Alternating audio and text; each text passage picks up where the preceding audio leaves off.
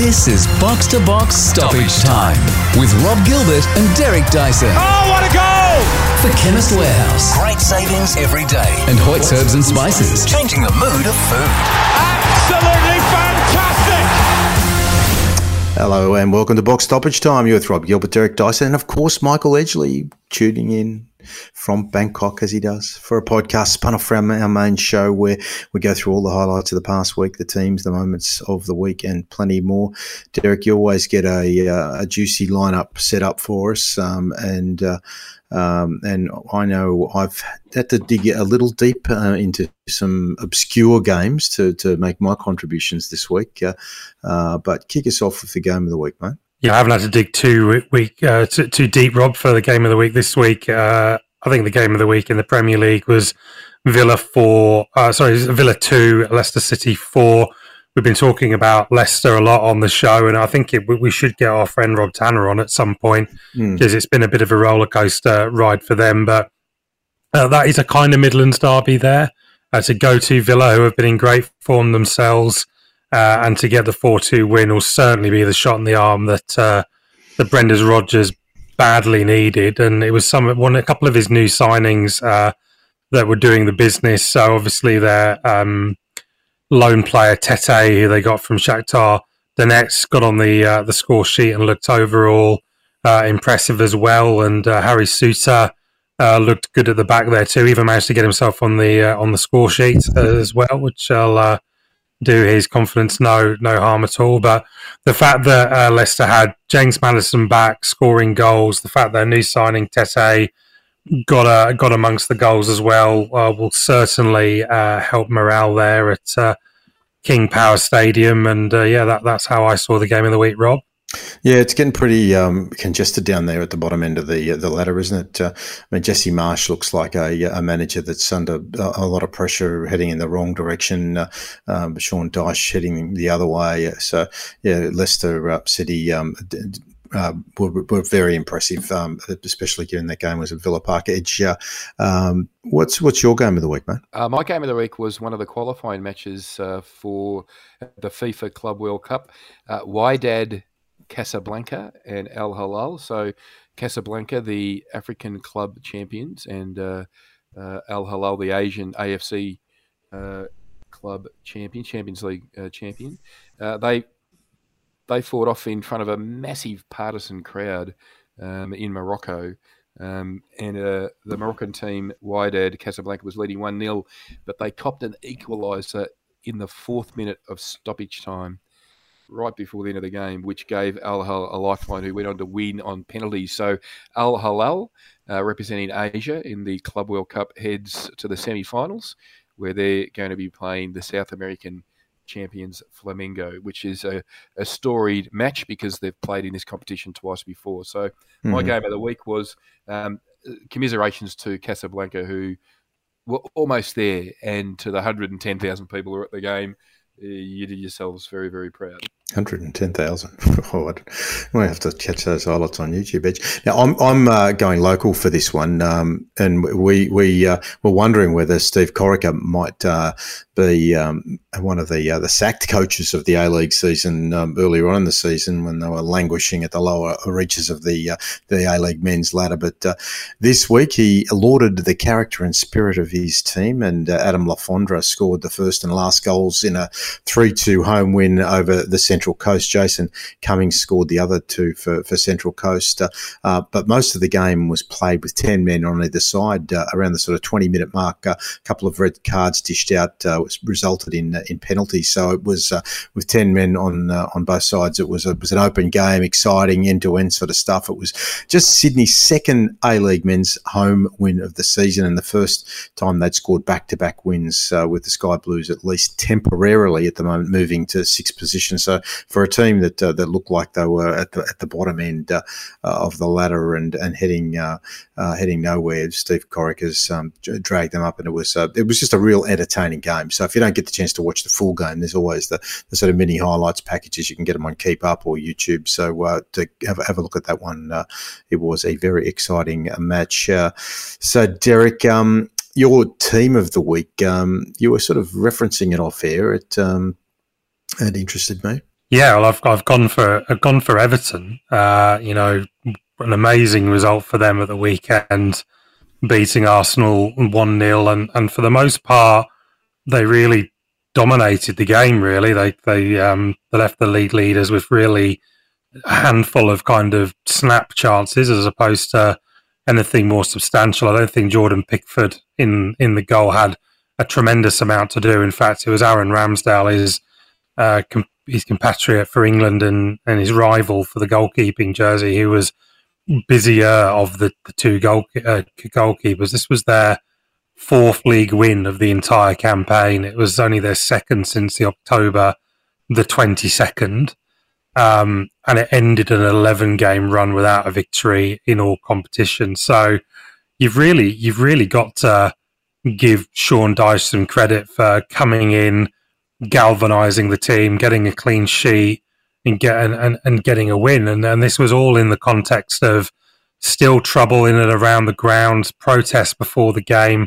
Obviously, the Everton fans were fantastic on the day and provided a great atmosphere, and I'm pretty sure played their part in inspiring this victory. But it's just a tremendous result, and look, I think we saw it coming. I joked about it on the show last week to go. Of course, of all the games, that Arsenal had next, let's get some, against a new manager bounce. And I was listening to an interview with Aaron Ramsdale during the week, and he was talking about the fact of how Arteta gives them all the information that he can on all of the players and teams coming up, and that they're very well prepared.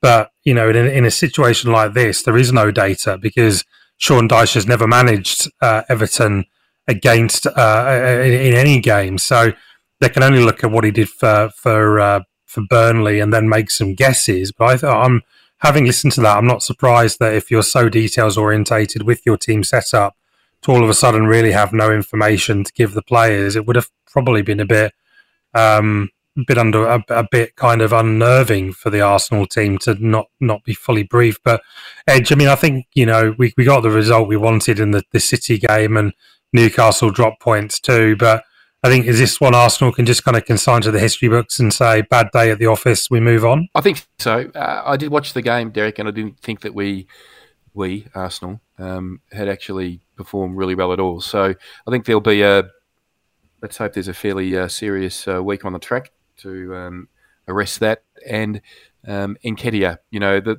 we think that I think that the front three is where the challenge of winning the title rests upon. And Nketiah, he had a couple of chances. He might have on another day got one, but at the end of the day, Everton dead cat bounce off the new coach. They were very good.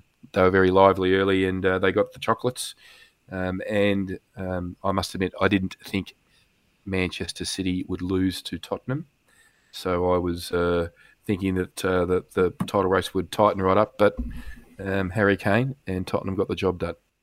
But to their credit, Sean Dyche, I listened to him in the BBC podcast after the match, and he managed to sort of describe the week in a very succinct manner in which he had the players on the same page, understanding that, and by their own admission, some of them had let Frank Lampard down by the way they went about things, and that, as you say, from an Arteta point of view, he had no information, but obviously Sean Dyche had a stack of information to go on, and what would normally in a pre-season, a preparation with a particular style of play, have taken several months. He was talking about condensing it all into 1 week, and that the players were eager and lapping it all up and determined to do something about it. And watching the first half, Dominic Calvert-Lewin had an opportunity, just missed it by centimetres. They could have easily been up 1 or 2 at half time. Yeah, they could have been, absolutely. Yeah, but my team of the week, Rob, was Melbourne City in the A-League men's competition. 6-1 winners over Macarthur, who were not my team of the week for obvious reasons. But just to take note there, Jamie McCarran, 16 goals in 14 games. He just continues to go. Can he end the season with more goals in the games that he played? You have to say he's some chance. And Rado Vidicic is the new manager at Melbourne City Edge. He's taking over a team that's confident, that's scoring goals, that seems to be at another level in the competition right now. Yeah, righto. He's inherited a good team, hasn't he? He's got a very good sharpshooter in Jamie McLaren.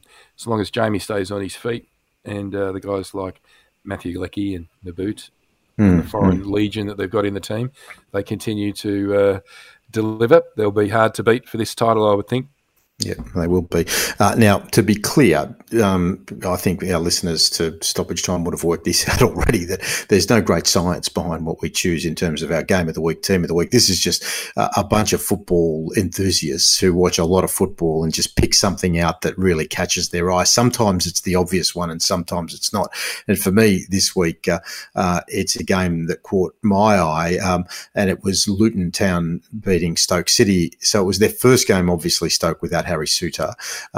It takes Luton to fourth in the championship. Now, it's their sixth win in 7 league games. And the reason I picked this one is that on the trajectory they've been on since their former manager Nathan Jones left for Southampton, who are currently on 15 points at the bottom of the Premier League ladder, it's looking more likely that the new gaffer, Rob Edwards, might have the Hatters in the Premier League. And what a story that would be. So this is the team that descended as far as non-league football after a series of financial crises. We talked to Nancy Frostick from The Athletic about Luton a few months back, if you want to catch that podcast. They were last in the top flight in 1992, and one of the great parts of the Luton Town story is, of course, the iconic home ground Kenilworth Road, which looks like it's sort of in a time warp in another century. So, Derek, how would you feel heading from your plush home and heading down to Kenilworth Road, say Arsenal or Manchester City or even Spurs in their wonderful new home ground? Yeah, I think it will certainly be a transition for them and for the Premier League if they go up. When I think about who's gone up in recent years, Nottingham Forest obviously came up, but obviously with a load of big game and big history there. Obviously, Brentford came up, would have been in a similar situation to Luton, but of course they come up with a brand new shiny stadium. And then obviously there's Norwich and there's other people as well that come up with kind of Premier League quality facilities. Kenilworth Road is definitely quirky and unique, and I'm sure it will be a great away day for any fan who wants an authentic, proper football experience. I'm also happy for Rob Edwards as well. He obviously came to prominence as the manager of Forest Green. He was then picked up by Watford. There was some acrimony there. And of course, Watford being Watford, just discarded him after, 5 or 10 matches, as Watford owners do. And when the Pozzos get bored and sack a manager. So I'm pleased that he is able to continue his trajectory as a manager, as a young manager in the game as well. So, yeah, let's keep an eye on Luton Town, Rob. It could be a sensational story. Yeah, we'll watch that one with interest. So I'm just going to go first with Moment of the Week. I know we discussed this in the main show. It's been one of the big topics of conversation in Premier League football since it happened. Harry Kane, Tottenham's all-time leading scorer, surpassing Jimmy Greaves, his 267th goal for the club, and he had the pleasure, of course, of denting Manchester City's title hopes. Who, whilst at the other end, his counterpart. Erling Haaland, not only did he not get a touch in the box, he was nowhere to be found. I know our friend Henry Winter from The Times wrote an article on Erling Haaland and what a contradiction it is that he's this goal-scoring powerhouse, but Manchester City are going as bad as they have done in the past half dozen or so years. But my moment of the week obviously is not Erling Haaland, it's Harry Kane. Congratulations to him, 267 goals. And the great Jimmy Greaves, his baton he's passed on to another guy who might. Well, do you think he could potentially? It looks like he's got Wayne Rooney in his sights. Knock off Alan Shearer eventually. Is that a possibility? I think he can knock off Alan Shearer. I think if he keeps going at the rate he's going, he's already got the England record, and obviously the Spurs play a lot of fixtures now with the European football in their locker too. So no, I think he. I think he's well on the way, and it will just depend on whether that's at Spurs, whether that's at Manchester City, Manchester United are apparently interested as well in acquiring his services. So it's going to be a really interesting summer for Harry Kane. And there is some thought that now that he has done the Spurs record, maybe it is time for him to leave, because maybe he has achieved all he can at the club. He will always be a club legend, Rob. He certainly will. What's your moment of the week, mate? My moment of the week was at Hindmarsh Stadium. Adelaide beat Brisbane Roar 2-1, but it was, remember this name, Rob, Nestori Urinkunda, just another one of the fine long line of African heritage players who are making their names in the A-League men's competition, and in particular with Adelaide United. Urinkunda was the standout player in the Joey's recent last year, their qualification games in Shepparton, and the biggest one of those was a 3-1 win over China. He was well and truly got the job done that night for the Joeys. But Nestori, who said after the game that he was thrilled to get his first goal in the A-League and obviously a winner, but he was even happier that his teachers from school were there to see him. So, beautiful. Well done. Remember that. What a great name, Nestori Irinkunda. Yeah, I wanted to go to the EFL Cup final, or the League Cup final, which was obviously confirmed during the week that's been. Manchester United and Newcastle have both reached this final, and I just think it's really interesting that it's those two. I'd really tuned out of the League Cup because Manchester City had kind of made it their trinket, their plaything over the last few years. I know it was Liverpool and Chelsea last season, and those two are often in that final too. And it really just seemed to be the preserve of not just the big six or big seven now of Newcastle, but the top three. I mean, Arsenal are never going to win it. They haven't won it since my first ever Arsenal game in 1993, the League Cup final, and they've not delivered it since. I've been to two losing finals, incidentally, both. In fact, three losing finals, the two against Chelsea and one against Birmingham City. That's probably why I hate this tournament so much. But Newcastle and United, I think, give it a breath of fresh air. Newcastle obviously haven't won a major trophy for 60 years. They'll be very motivated to win this tournament. And I think, this is a really good stepping stone for Manchester United as well, because they haven't been that flush with trophies recently. Probably if you'd gone to Manchester United 20 years ago, they would have poo-pooed a trophy like this, but now it comes with European qualification baked in for both teams, just knowing that Europa League qualification is there. They'll of course both want Champions League football via the league, but I feel like it's a great thing just to have in the bag. And I think both teams will enjoy a day out at Wembley and will genuinely field their strongest teams, no buggering around with second or third choice goalkeepers, just straight in there. And I genuinely think it's a 50-50 game. I don't know who's going to win this game. Newcastle are a brilliant defensive team. Manchester United are looking potent through Rashford. So I think that's where the game will be won, and actually quite looking forward to this one.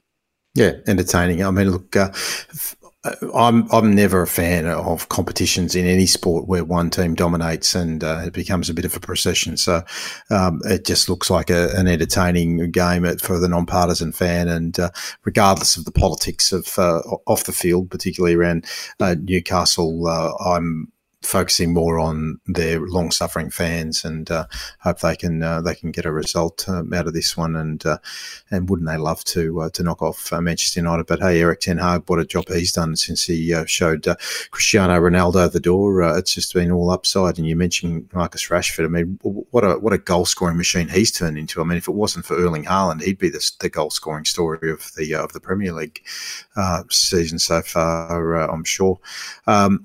Let's shift to hot topic. For me, I'm going to go to La Liga.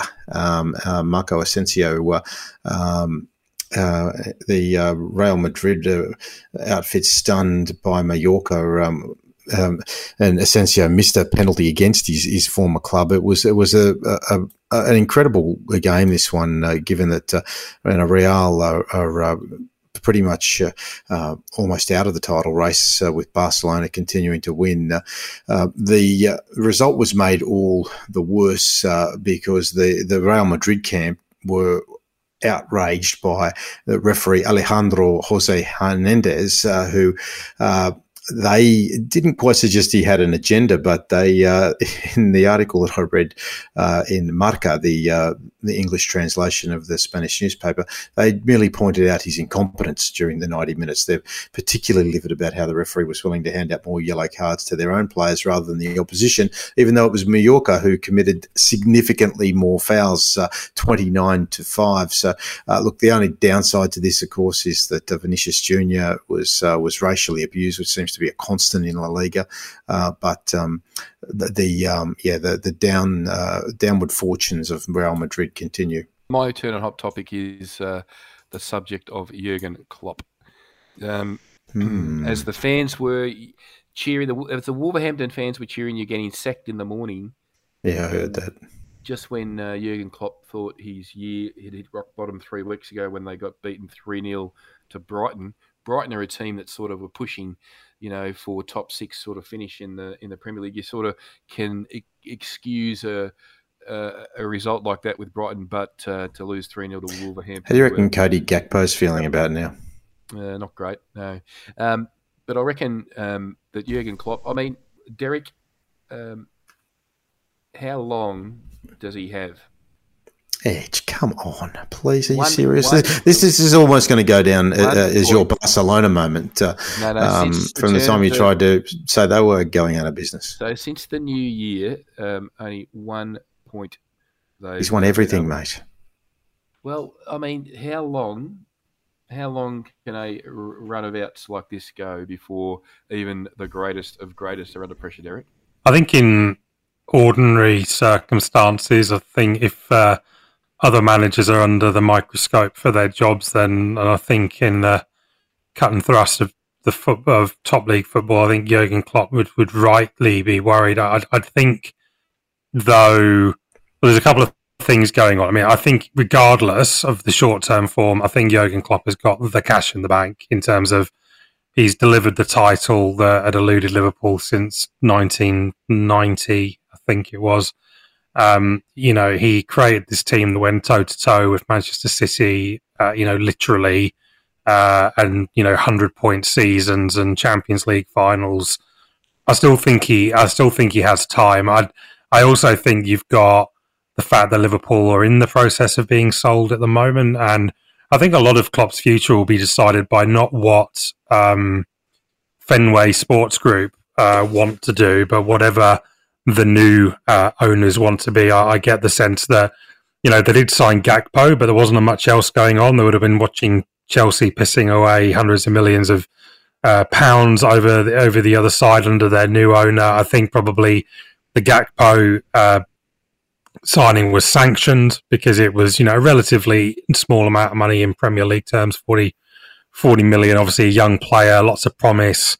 But I think, until they get the new owners in, I think there's almost a moratorium on big decisions at Liverpool. And I think that will also include the manager. If they don't qualify for the Champions League, does that damage Liverpool? Yeah, it does. But I don't think irreversibly. I mean, Chelsea and Arsenal and Man United have shown that they can spend, seasons outside of the Champions League. It doesn't necessarily, affect the bottom line in the same way as it might other clubs. So to answer your question, Edge, I think Klopp's in a special situation at Liverpool at the moment. Of course, he's frustrated. Of course, they want results. And I'm sure if this continues, once a new ownership regime comes in charge, they might want to bring in their own man. I think the other question is, if not Jurgen, who? Who's the person that's going to come in? And I can't think of too many managers available in world football at the moment that can do a better job than Jurgen Klopp. At Rangers, it might have been him. That might have been where the pressure would have come from if he was still doing well at Rangers. But even then, I would argue that isn't you're talking about the top tier of managers, and you're talking about Steven Gerrard in the Farmers League. No, your point. Your point is well made, but it's Steven Gerrard, and if he had have been winning, then it would have naturally followed that, he is the talisman anyway. That's not going to happen. Matches in the league are Everton and Manchester United. So if they lose those 2 games, it's not a silly question to ask whether how long would it be before he's... I think, Edge, that if it became inevitable, he'd fall on his sword. I think that's clear. I don't think they would sack him. I think if he tried to hang on too long and he wasn't able to identify the inevitable, then yes, it will happen. Every coach is sackable, but I don't think he would allow himself to be sacked. That's my view anyway. I think we've got one little hot topic left out of you, Derek, before we wrap this thing up. I was just saying on WhatsApp, let's wrap it. Well, you start again, Rob, and just say, let's wrap it up there, boys, because we've gone on long enough. All right, boys, let's wrap it up because we have gone on long enough, especially with the two of you just sticking the knife into the great Jurgen Klopp. Jurgen, if you're listening to the podcast, don't worry about them, mate. We love you. All right. Thank you, Derek. Well done. No problem, gents. Until next time. Michael, thank you. Thank you, Ball Boys. Thank you, linesman. Thank you. Thank you, Damo, as well. One of those very linesmen, Ball Boys even. Please subscribe to Box. Make sure you do. Stoppage Time and Offside. We'll be putting out a new edition of Offside soon. We've got a couple of great guests we're lining up. That is not too far away. Wherever you get your podcast, tweet us at Box NTS and follow us on Twitter. Make sure you like us on Facebook and join us throughout the week as our podcasts drop and we go from one end of the pitch to the other in the World Game.